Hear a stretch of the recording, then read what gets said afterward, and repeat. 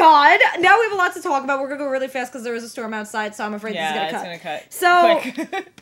she's still alive. Stalk's like fucking scared. He's all like, oh shit. But now Stalk might not be Stalk. What Stalk the hell? Like, is that might be is, owner. like... He said, oh my god, like this, and He's now like, he's worried. don't come... What did he say? Don't come out randomly. So Do you think, like, it's someone who wanted to kill the queen who took over his body? Absolutely. That's what I'm getting the vibe out And the of thing is Banjo might also be somebody but does not remember who he is and is either possessing a human body or something. Because, again, all of this just, again, we don't know who is who anymore. We really don't. Because the thing is, another thing is happening where it's like, okay, you're not human, but that's so interesting to say. Yeah. Another thing, too, is when it comes to the queen, how she's talking about Evolt, and that was equaling Banjo. She stared directly at Banjo. I know, what is that? Maybe he's the true hero, then. Maybe he... What I love about that is if you think about it, Sento is someone who's working on atoning himself, but is marketed as, like, the main character. But in actuality...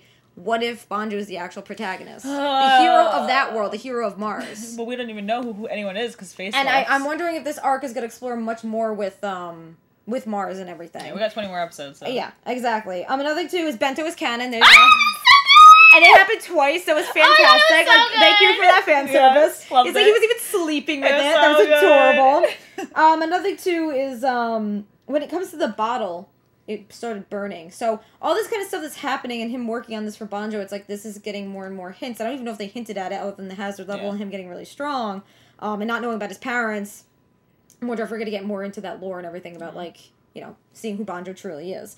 Another thing, too, is when Sento was like, I want to protect you to Misora, he's still continuously saying that, and I think that's adorable. I think that's something that he will probably, you know, work on to prove to her.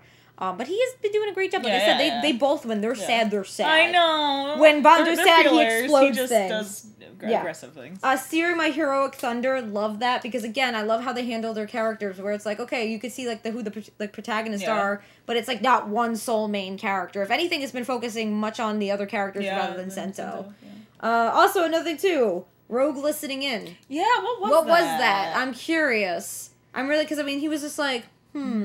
Stalk also being his other self, is he owner? Was all of that real? I don't know. Was his relationship with Sento actually real? I don't think so. Or was he using him the entire time and he doesn't even know? Because imagine knowing that he's a good guy, but like seeing his face, they're not ever. There's gonna take a while for them to if and when that ever happens. But that's interesting to know that these people are now possessing other bodies. Yeah, that's interesting. And the other thing too, not being human.